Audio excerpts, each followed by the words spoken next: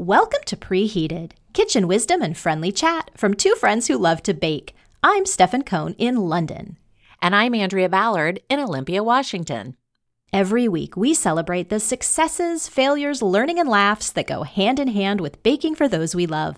Today, we'll find out if those no-bake cookie dough ice cream sandwiches helped us keep our cool in these hot summer days. And if not, we'll introduce a lazy daisy cake that we hope gives us a little break. And speaking of cakes, we'll look at some of the cake tools on the market and find out what our listeners love. So put the kettle on and get ready for some sweet talk.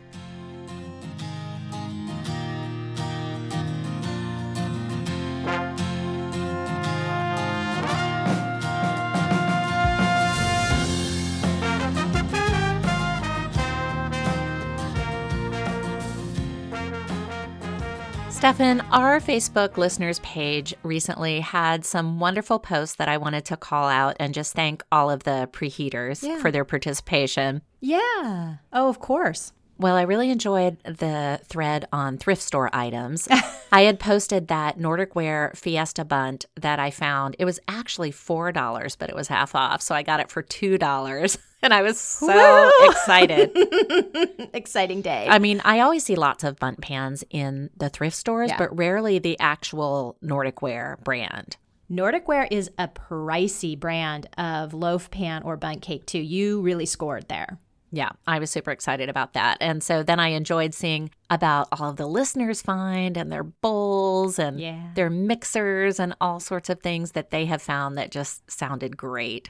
You know, that thread made me think another really fun meetup sometime in the future for us to put on our to-do list would be to do like a thrift store crawl. We've talked about a bakery crawl, but we should go do a thrift store crawl with preheaters. Wouldn't that be fun? Oh, my gosh, that would be fun because I'm imagining here in my town, I know there's one store that I go to. It's an antique mall, so it has a bunch of different stands. Yeah. And some of them are very heavily trafficked in the baking items. So, okay, I love that idea. Okay, put it on the list. Now, a different thread, although in the same vein, was listener Anna, who posted a picture of her great-grandmother's KitchenAid mixer. Did you see that?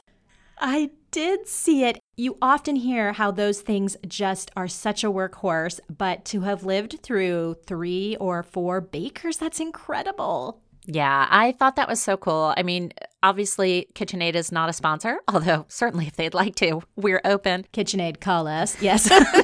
We've talked about how, yes, they are pricey, but they're worth it. And I thought that particular picture really proved the point there. So thank you, Anna, for posting that. And I just thought how much fun for her every time she pulls that out, just to have that moment of knowing that she's doing something that has been things that her family has been doing for generations. That's just such a great thought. It is. And, you know, I know we've had threads from new bakers or new participants to the Facebook listeners group, and they've said, hey, I'm just starting out. What do you all recommend as far as must-have appliances and gadgets? And KitchenAid always comes up, and people say the same thing. You know, it's an investment, but it's so worth it. And I think Anna's post really proved that point. And stay tuned later on this episode. We might talk a little bit about that in our segment on cake tools. So that's a teaser. That's a teaser. The last thing I wanted to say is thank you to our listeners who are honest and open and vulnerable with us and share when they're feeling down and how baking has helped pick them up or how our show has helped pick them up. Yeah. I love that people are willing to be real even on something that might seem as trivial as baking. What I especially love is the comments from our other listeners. Yeah. Facebook can be a scary place sometimes, and you can see, or I guess any social media really, I know for me, when I see comments that start off with, you should, and it's like, no, don't tell this person what to do. Just let them feel whatever they're feeling. And I love that our listeners were so supportive. I just thought that was great. It was really heartwarming, and I was just really proud of all of our listeners. It was really heartwarming. I really loved it too. And we've read a lot of studies about the mental health pick-me-up effects of baking. I do feel that that is just something that you and I both have seen in our own daily lives as well. And it sounds like that's happening for the preheaters as well. So, yeah. And I mean, that's one of the main reasons that we started this show, Andrea, was to be a soft place to land. And that is lovely to see that really playing out for people besides you and me as well. That's right. Andrea, speaking of a soft place to land, let's jump right in to this week's totally square, totally geometric bake-along. I speak, of course, of this might be one of the longer titles we've had on the show. It is. Okay, let me get it all in here. We have the no-bake cookie dough ice cream sandwiches from McCormick's, of course, McCormick spice and extract maker in the U.S. and sponsored this post that we found. This was, as I said, a no-bake. You are using a few ready-made ingredients to get that kind of soft cookie dough effect for your top and bottom layer and filling it with ice cream in the middle. Andrea, we talked last week about some of the ingredients. Seemed kind of like a pantry staple going on here. I make ice cream sandwiches a lot in the summer. Is that something that you do a lot of as well? No. In fact, I think last summer is the first time I thought about doing it when, you might recall, I went to that party in upstate New York. Yeah.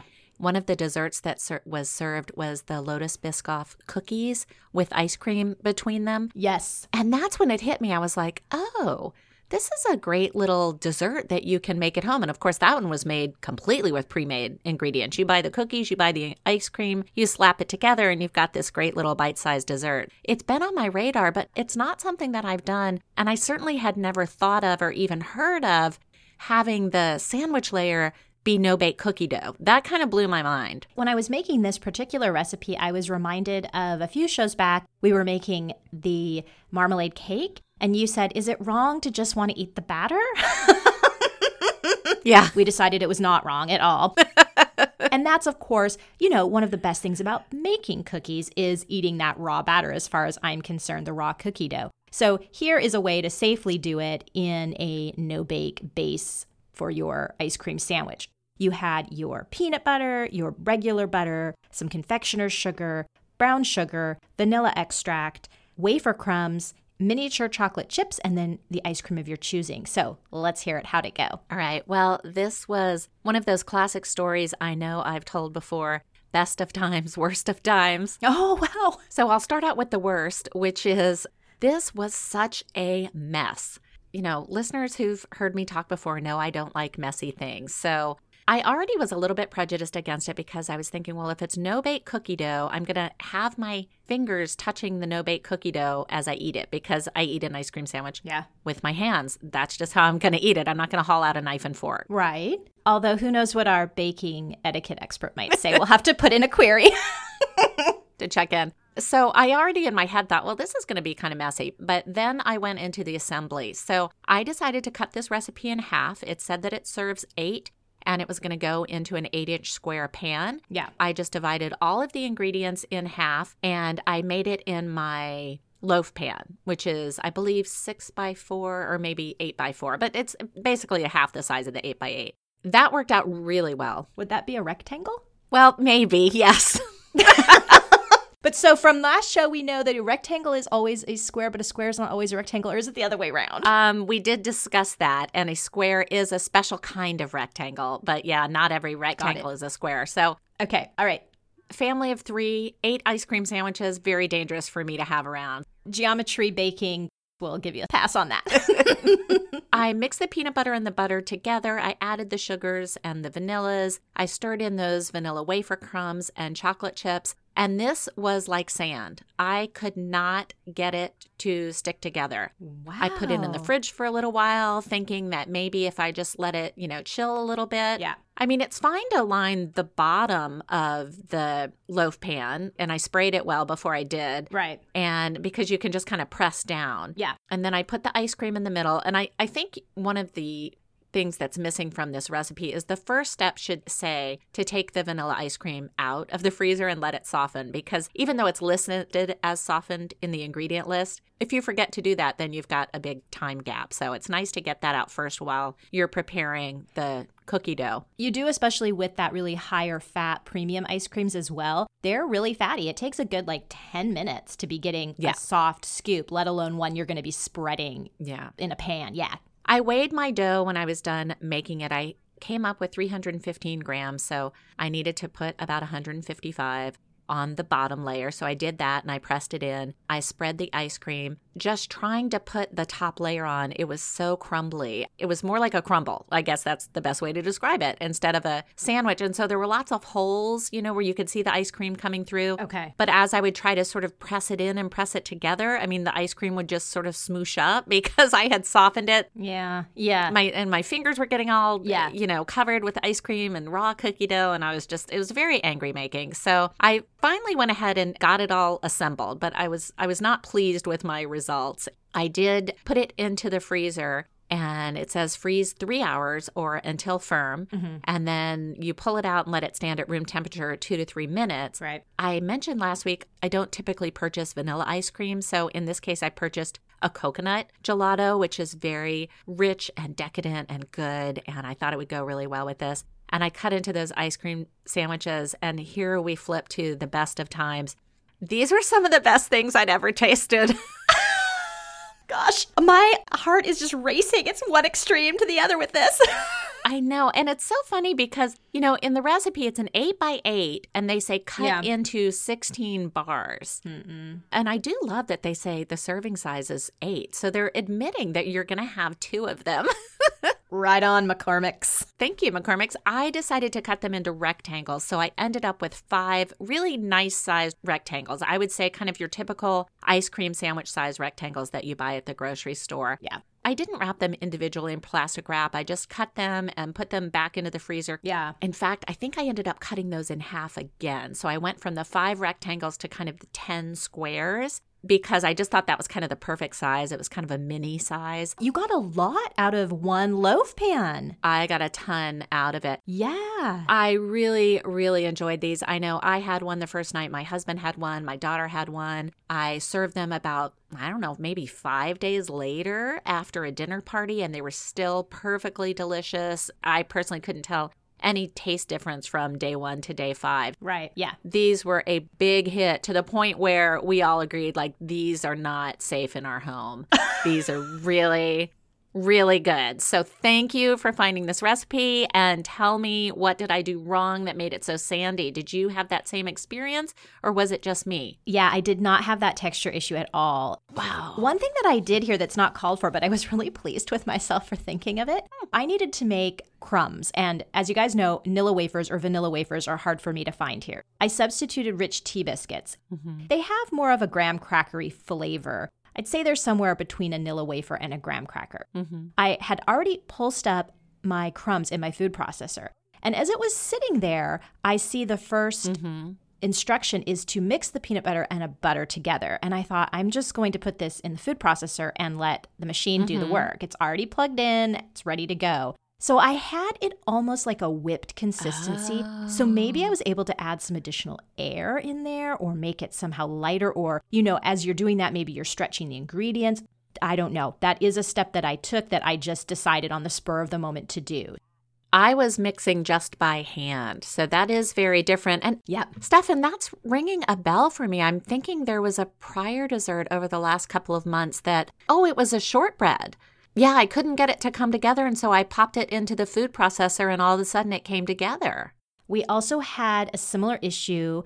It rang bells for me with those pretzel thumbprints we did kind of this time last year. We had that crumbly texture issue. Yeah. Yeah. Huh. Yep. So none of that was crossing my mind as I decided to do that. I just had a good texture once I did whip it up in the food processor. And so if you're like me, if you already have yours out to make those crumbs, I just recommend putting your butter and your peanut butter there as well. Okay. I'm going to do that next time for sure. Yeah. So then you add your sugars and your vanilla. I don't have mini chocolate chips here. I hardly have chocolate chips. So I used 2/3 of a cup of regular size, which I thought was fairly equivalent of some semi-sweet chips. I patted that into the bottom of my square pan. And I think one thing you want to pay attention to, so you put that bottom layer, then you spread your ice cream over, and they've said, pat the remaining dough on parchment or wax paper, then you're going to kind of flip it upside down. I did do that, and that was a big part of my angry making because it was so sandy that I patted it into the parchment, and then I folded the parchment and I went to put it into the fridge. Okay. As I set it on the shelf, crumbs just flew out of both ends. And so then it was all over my fridge too. No. Oh. Yeah. No, mine was very much like if you'd made like a chocolate chip cookie dough. Oh, I'm so jealous. Yeah. So jealous. What I wanted to say is that before I put the ice cream layer on, I took out the first layer of the dough and made that my top. Does this make sense what I'm saying? Okay. So that I had the template of the pan to press the other layer in. I wasn't doing that freehand, which is what it suggests, and that just seemed awkward to me. And it was awkward for me. Yeah. So Yeah. confirmed. So do it in the pan, take that one out, do your second, put the ice cream on, then flip your original. Yeah. These were a huge hit in my home. Huge. Yeah. I cut my squares into 9, so they look more like squares in keeping with the theme. Like bars. Yeah. Mm-hmm. Yeah, but not necessarily like that long kind of ice cream sandwich look, which I know and love from like my childhood and the Frozen. Yeah. They were very well loved on the first day. We kept them around and they were eaten with joy and rejoicing every time. Yep. Lots of discussion about what other ice creams can we put in here next time, Mom. I think they were easy. I liked the texture. I do think that you should know this is a peanut butter cookie dough and it tastes peanut buttery. I wish they would have put that in the title. I think when I look at the picture, I'm thinking chocolate chip cookie dough, but it's definitely peanut butter. I like that, but you might not think that as you're going to take a bite. You know, that's interesting because I did not recall that it was peanut butter taste. And maybe because I used that toasted coconut gelato, which was a fairly strong flavor, I don't think the peanut butter taste really came through for me in mine. But that is a really good point. You know, maybe that's part of the reason my husband loved these so much too, is that he loves peanut butter more so than chocolate chip cookies. Yeah.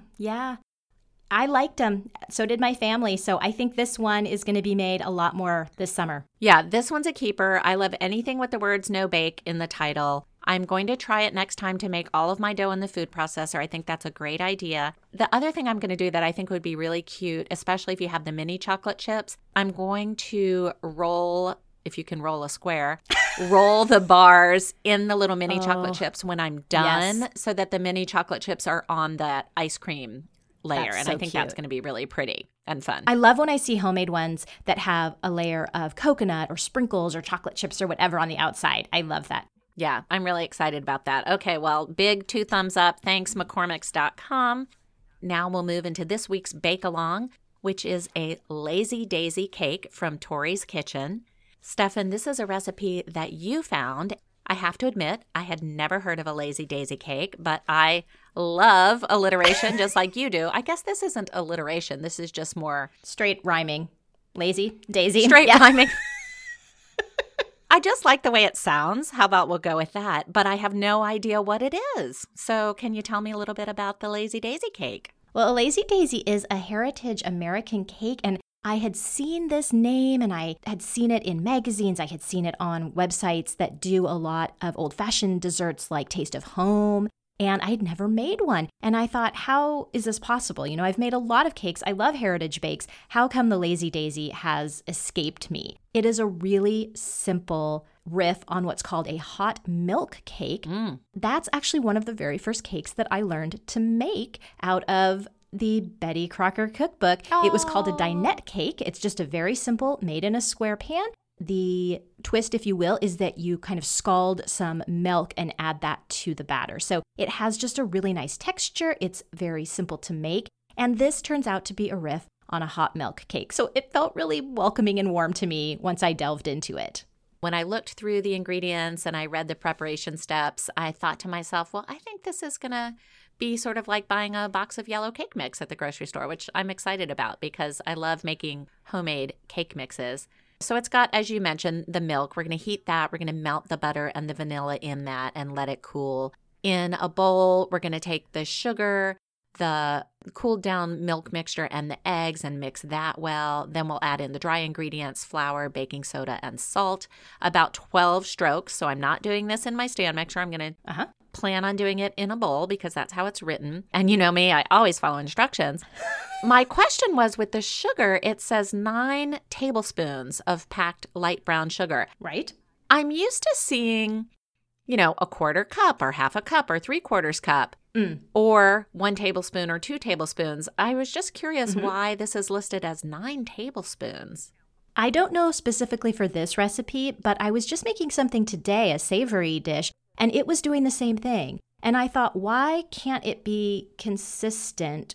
Because it's not like in that icing ingredients, she's not using cups. She is. It's a 1/4 cup of heavy cream and a cup of the coconut. Right. So, I mean, what is 9 tablespoons? I don't know off the top of my head, but you're talking, what, at least maybe like half a cup, if not more? I want to say it's either 3 tablespoons or 4 tablespoons is a 1/4 cup. So, yeah, I think it's, it's just that it's somewhere between 3/4 and 1 cup. And listing something like 5/8 or 7/8 kind of throws people for a tizzy. So, this is another area that I am so into the weighing of ingredients these days. Yes. Because it would just be easier to put the weight there and throw it into your scale and go forward. So true. So you have now made a fairly straightforward vanilla cake. And the thing that's going to make this one special is this broiled coconut topping. And so there you do have your light brown sugar, some cream, butter. You're going to add in some coconut. And then when the cake has cooled down, put that on the top and broil it until the coconut gets kind of toasty and the icing gets bubbly. And that's what's going to make this one really special. Yeah, I'm excited about this. I've not done a cake with a broiled icing. As I mentioned, this is a heritage recipe, and there's a little bit of debate about where this one might have come from, which, as you know, preheated, once again, wading into controversy. But by all accounts, it was first published in 1914 in the Chicago Tribune. And it was a submission from a reader in Waterloo, Iowa. Lazy Daisy is a reference to turn-of-the-century poetry. It was epitomizing the fact that home bakers were having a much easier time making cakes because something very important happened just a few years prior to this recipe being published. In 1910, the introduction of the gas stove to home bakers. Oh, okay. So all of a sudden, it was kind of lazy to make a cake. With the broiled topping. Oh, my goodness. Oh, that's funny. Taking the easy way out for dessert. Wow. Yeah. It was actually kind of amazing to me how little I could find on the Lazy Daisy. So listeners, if you know any more, can shed some light. In fact, Andrea, I looked on one of our favorite food resources, What's Cooking America, and they didn't have a listing at all, which really surprised me. That is surprising. I know when I first saw it, I got confused because this is hip to be Square Month. And I saw Lazy Daisy, but my brain thought Lazy Susan, you know, that big circular turntable. Yes. And so I thought, well, this is a circle cake. Why are we doing this in Square Month? Even the title is a bit misleading. And a daisy's a circle. I mean, it's not a square, but it definitely is made in a square pan. I am very excited about this. And remember, we will have a link to this recipe in our show notes for this episode, which is episode 133 on our website, preheatedpodcast.com, as well as on our Facebook group. Well, Andrea, it's been a while since we visited the Gadget Garage. Oh, that's right. I think it was all the way back in episode 91 when we were testing fruit sweetness with the refractometer. Don't you mean the refractometer? Oh, right. Okay, well, I guess if you want to say it that way. Anyway, we've had such a long break from the Gadget Garage, I thought we could catch up with a whole category of kitchen tools all at once. I'm in. What will it be? Something that has long intrigued and, I'll admit, baffled me, and that is cake tools. Aha! Well, now I understand why we're calling this segment That Takes the Cake, and it also dovetails nicely with our Lazy Daisy. Yeah. It's such a wide variety of things out there for cake making. I know I've got some tried and true items, but there are so many new gadgets that I don't have, or frankly, I don't even know about. Yeah, and that's really what inspired this segment for me. The last time I visited my in-laws, my mother-in-law had this awesome tool that helps her level cakes, and that's always been a challenge for me. Would this be a cake leveler thingy? Listeners, I promise that's the last time we'll use the non-technical term. No, I looked this one up, and it is actually called a cake leveler, so we're not even far off in what we're calling it. Well, no matter what the technical name is, how did it work? Although I was super intrigued by the cake leveler, and my mother-in-law said she loves it. My sister-in-law went with her tried and true method of leveling cakes and used good old dental floss. I've used dental floss to slice cinnamon rolls and soft cheese, but never cakes. Of course, the preheaters also had suggestions on the cake leveling front. Listener Renee said that she relies upon a serrated knife that's longer than the diameter of the cake, and that's her key for cutting nice, even layers. Although Renee is still waiting on a turntable, which Maricia also mentioned relying upon. Yeah, I can see how that would really help with the frosting. I've never had a turntable, have you? I've never had a proper turntable, but I do have a pedestal cake stand that I manually turn while I'm frosting it. So I guess that's my low-tech answer. Thinking of frosting, I loved Maggie's tip for using a fishing toolkit to store her frosting tips and couplers. Yes. What a great way to keep her things organized. Or be prepared for an impromptu fishing trip. Maggie also liked the disposable pastry bags.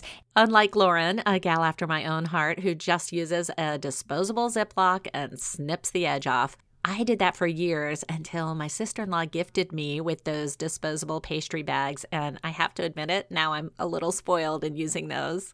Well, speaking of spoiled, many of our listeners just couldn't do without their KitchenAid stand mixers, myself included. Lauren, Rachel, Maricia, and Caroline all count on their stand mixers, and I was especially impressed with Kay, a professional baker who relies on her 8-quart model. Wow, I wonder what that must weigh. I have to admit to not liking one thing that some of our listeners rave about, and that is the silicone pan liners. What? You were the one who turned me on to these way back in the day. I know. I used to love these, and then one day I was listening to Chris Kimball on Milk Streak Radio, and he admitted that he didn't like them, and I realized I didn't either. They get all sort of gummy and gross, and I never feel like I can get them really clean. And then they're hard to dry. I have them sort of laying about the kitchen. Yeah. I also had a lot of trouble storing them because they always stick to something. And so wherever I had them, I couldn't get things in or out easily. I finally just switched over to pre-cut parchment, and I've never regretted it.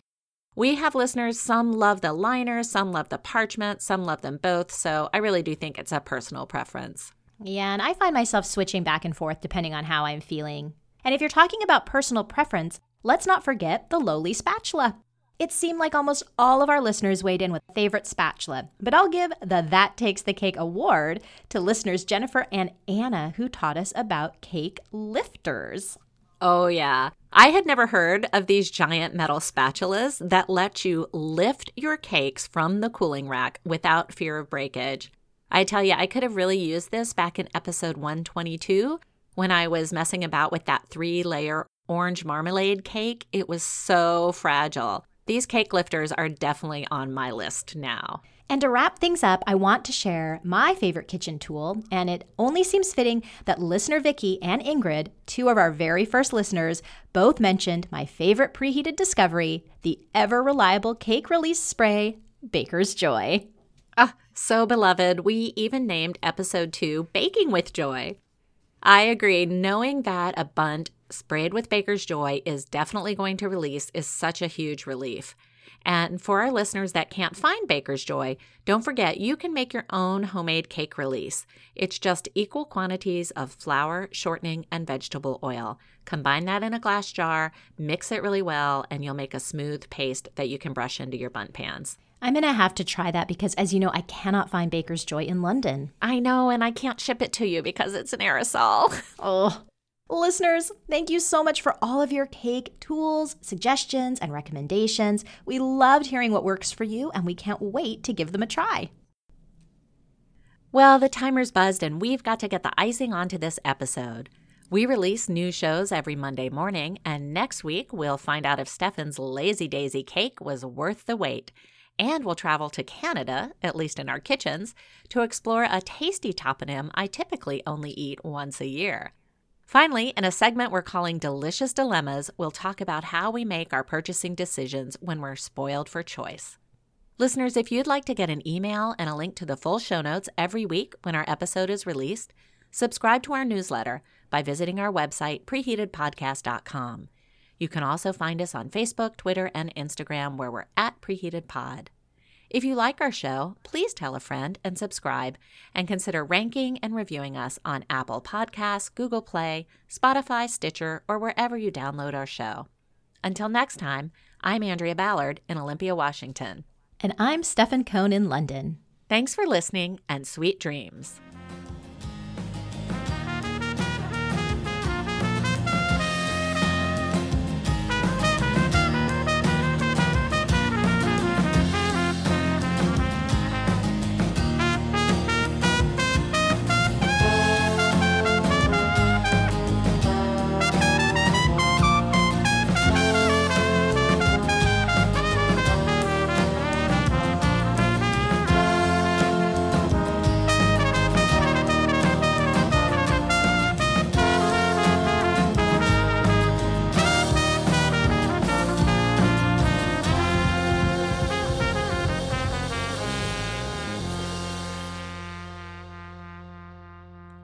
Preheated is written, hosted, and edited by Andrea Ballard and Stephen Cohn in association with 24th Floor Productions.